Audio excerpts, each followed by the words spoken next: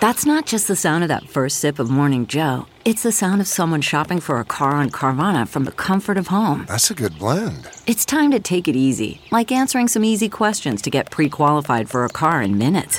Talk about starting the morning right. Just like customizing your terms so your car fits your budget. Visit Carvana.com or download the app to experience car shopping the way it should be. Convenient, comfortable.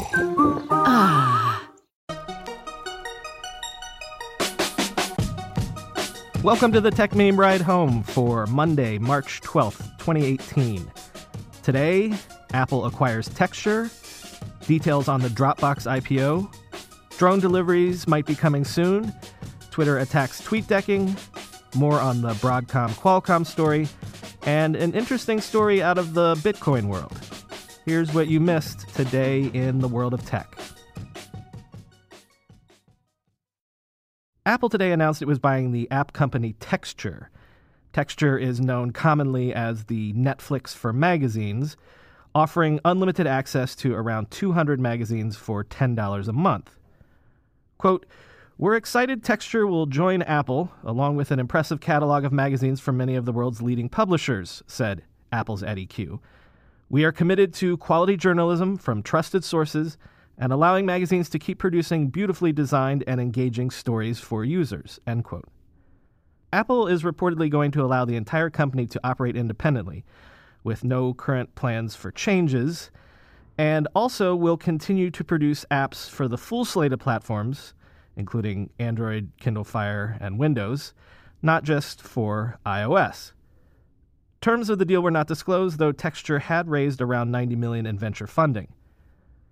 Discussion of the strategy of this deal centers around whether and in what ways Apple will move deeper into publishing. The obvious idea would be to use Texture to supplement Apple's own Apple News app. Others noticed how companies like Facebook seem to be distancing themselves from publishing in recent months, while Apple, with this move, is clearly moving in the other direction. Some speculate that by working with trusted magazine brands, Apple could position itself to differentiate its offerings inside the morass of fake news. Others focused on the hope that this would allow Apple to finally fulfill the promise of its Newsstand app, or perhaps the promise of iOS itself as a platform beneficial to journalism long term. Apple blogger and iOS developer Benjamin Mayo tweeted, quote, "Texture is basically what everyone thought Apple was going to do to save publishing with the Apple tablet. They never did it. Newsstand was a different presentation of App Folder, and clearly a flop." Dropbox's amended S1 dropped this morning. Dropbox is seeking to raise almost $648 million in an IPO next week.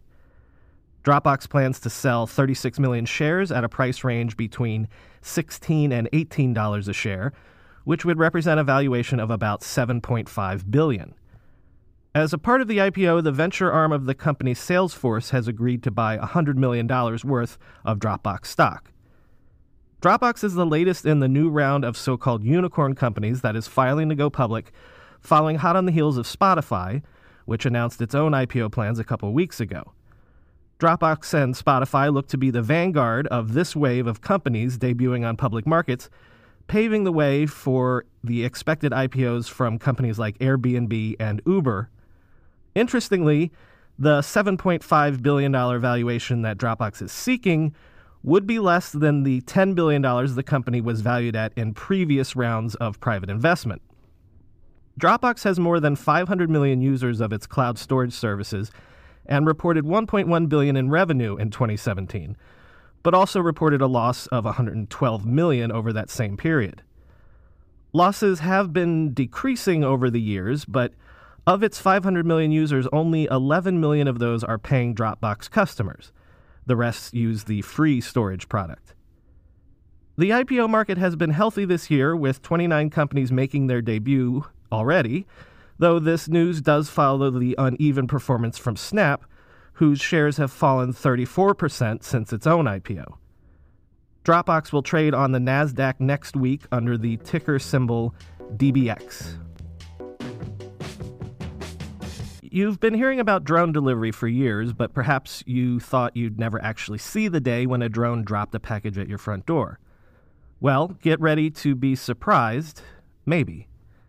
A report in today's Wall Street Journal says that drone deliveries might start happening as early as this summer.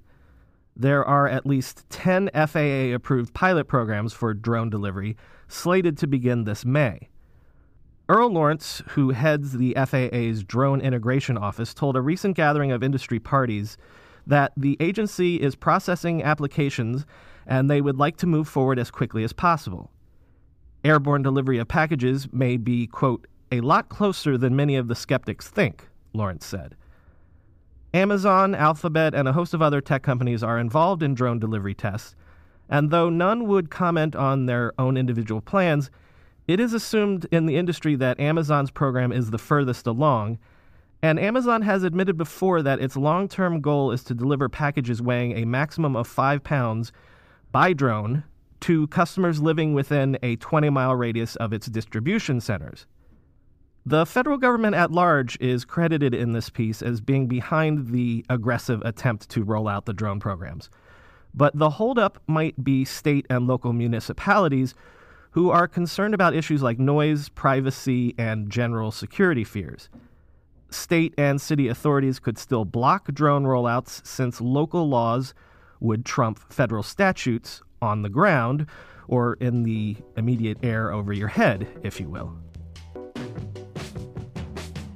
A big story over the weekend was that Twitter had suspended some pretty big accounts, many of which had followers in the millions, including @Dory, @GirlPosts, @SoDamnTrue, and @CommonWhiteGirl, either for stealing other people's tweets or engaging in the practice known as tweet decking. BuzzFeed broke the news on Saturday and shared several tweets from users who seemed to be celebrating the move. Twitter's terms of service forbid the posting of, quote, duplicate or substantially similar content, replies, or mentions over multiple accounts, or attempting to artificially inflate account interactions. Tweet decking is the practice of several users pooling together to retweet each other in an attempt to manually juice up a given tweet's virality. Some of these tweet decking operations were highly organized and involved money changing hands in exchange for broadcasting exposure. After BuzzFeed first reported on this practice in January, Twitter announced a crackdown and the TweetDeckers had to go underground. But the practice has persisted, and the latest move seems to be aimed at the highest profile practitioners. Remember last week when I said that the seemingly boring story about chipmaker Broadcom's attempt to acquire Qualcomm was not so boring after all because of the national security issues that were suddenly being raised? Well, over the weekend, things in this story continued to get more interesting. First, Broadcom, which is a Singapore-based company, confirmed on Monday that it would re-domicile, in other words, move its base of operations to the U.S., in an attempt to reassure the Committee on Foreign Investment in the United States, which was considering blocking the merger. But also over the weekend, rumors began flying that chip powerhouse Intel was looking at ways to block the Broadcom-Qualcomm combination itself. The Wall Street Journal reported that Intel was actually looking into acquiring Broadcom. If you're trying to keep this straight, Broadcom is trying to buy Qualcomm, and now Intel might try to swallow up Broadcom itself in order to keep Broadcom from eating Qualcomm. Got it? Over the weekend, Jean-Louis Gasset had a really interesting analysis of this whole back and forth on his Monday Note website. Gasset called the idea of Intel buying Qualcomm, quote, suicidal, but went on to note in great detail how Intel probably doesn't have any good options at this point. All of this stems from the fact that Intel has largely missed the explosion of the smartphone market over the last several years. Intel remains heavily reliant on its x86 chip architecture, which accounts for 80% of Intel's revenue and most of its profits. But those chips are legacies of the old desktop and server universe that the mobile smartphone world has largely left behind. Intel infamously declined Steve Jobs' offer to design the original iPhone CPU, and over the last decade, smartphone chips based on the ARM architecture have gotten a stranglehold on the mobile market. Chips like, for example, the Snapdragon CPUs made by Qualcomm. In Gassay's words, quote, Intel passed on the biggest product wave the industry has seen, bigger than the PC, end quote. Subsequently, Intel has spent billions of dollars to try to butt its way back into the smartphone market, but has seen limited success. Intel currently supplies some wireless modems for the most recent iPhones, but Qualcomm manufactures some iPhone CPUs. Intel fears that if the merger were to be consummated, its tenuous beachhead inside iPhones would go away. Thus, says Gassay, quote, Intel sees the Qualcomm plus Broadcom combination as an existential threat, an urgent one. The Wall Street Journal's Dana Mattioli also noted that a combined Broadcom and Qualcomm would have a strong presence in data centers as well as in chips for self-driving cars, two areas Intel has targeted for growth.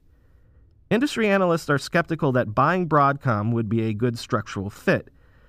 I don't think there's any benefit to Intel, Handel Jones, a consultant at International Business Strategies, told the Journal. The problem is, Intel might not have any choice strategically. Gassay concludes his piece this way. What would be worse for Intel? Quote, being pushed further away from the mobile feast by a Broadcom-Qualcomm combination, or led to an organization and product morass by fee-hungry bankers. He means the bankers Intel is likely engaging to gin up a Broadcom takeover bid, which would be extremely expensive. Gassay goes on, quote, in the end, Intel's best hope might lie in a stalemate. No Broadcom-Qualcomm transaction, no suicidal Broadcom acquisition. Finally today, a story from the Bitcoin world. Last week, Bitcoin traders started to suggest that part of the reason that the cryptocurrency had dropped from its high of near 20,000 was because a big-pocketed Bitcoin whale had been dumping a large amount of Bitcoin on the market, thereby depressing prices. It all goes back to the early but now defunct Bitcoin exchange Mt. Gox. Mt. Gox filed for bankruptcy in 2014 after a hack of 850,000 Bitcoins, then valued at nearly $500 million. The company later recovered about 200,000 of those stolen Bitcoins. But in order to attempt to make investors whole after the hack, a Tokyo attorney, Nobuaki Kobayashi, was appointed the bankruptcy trustee in charge of liquidating Mt. Gox's remaining assets in order to pay investors back. So, Kobayashi has been selling Bitcoin. A lot of Bitcoin. Kobayashi reported to creditors recently that he had sold about $400 million worth of Bitcoin and Bitcoin Cash on the open market. Because the blockchain is open and visible to all, traders could see these transactions, and some of them aren't too happy about it. Business Insider reported on some of this chatter on Twitter, Reddit, and other places. For example, Twitter user Alistair Milne asked, "Want to know who was selling the bottom? 18,000 of Mt. Gox BTC were transferred the day before we hit 6,000 on February 6th. A popular thread on the Bitcoin subreddit questioned why the sales were happening in the first place. Quote, why didn't he sell the BTC at auction like other assets often get sold during bankruptcy? If he sold on the spot market, only an idiot would think you wouldn't suffer slippage," one user said. Another Reddit user commented, quote, "Just give people their money in BTC and let them decide what to do with it. This is horse, Though it's controversial, a lot of traders feel that such a large amount of Bitcoin hitting the market all at once is depressing prices, or at least keeping a ceiling on Bitcoin's price. On David Gerard's popular blog, the Bitcoin analyst wrote, quote, "The important takeaway is that Bitcoin is still ridiculously thinly traded and trivial to manipulate. Market cap is still a completely bad and bogus number. Here we see hundreds of millions of dollars in imaginary value disappearing because a single large holder needed to cash out, end quote. The bad news for Bitcoin traders is that Kobayashi reportedly has another 1.9 billion in Bitcoin to unload. And that is the Tech Meme Ride Home for today. It's been produced by me, Brian McCullough. You can follow me on Twitter at BrianMCC. And I worked on it with the dozens of wonderful tech meme editors worldwide. We'll be back again tomorrow. See you then.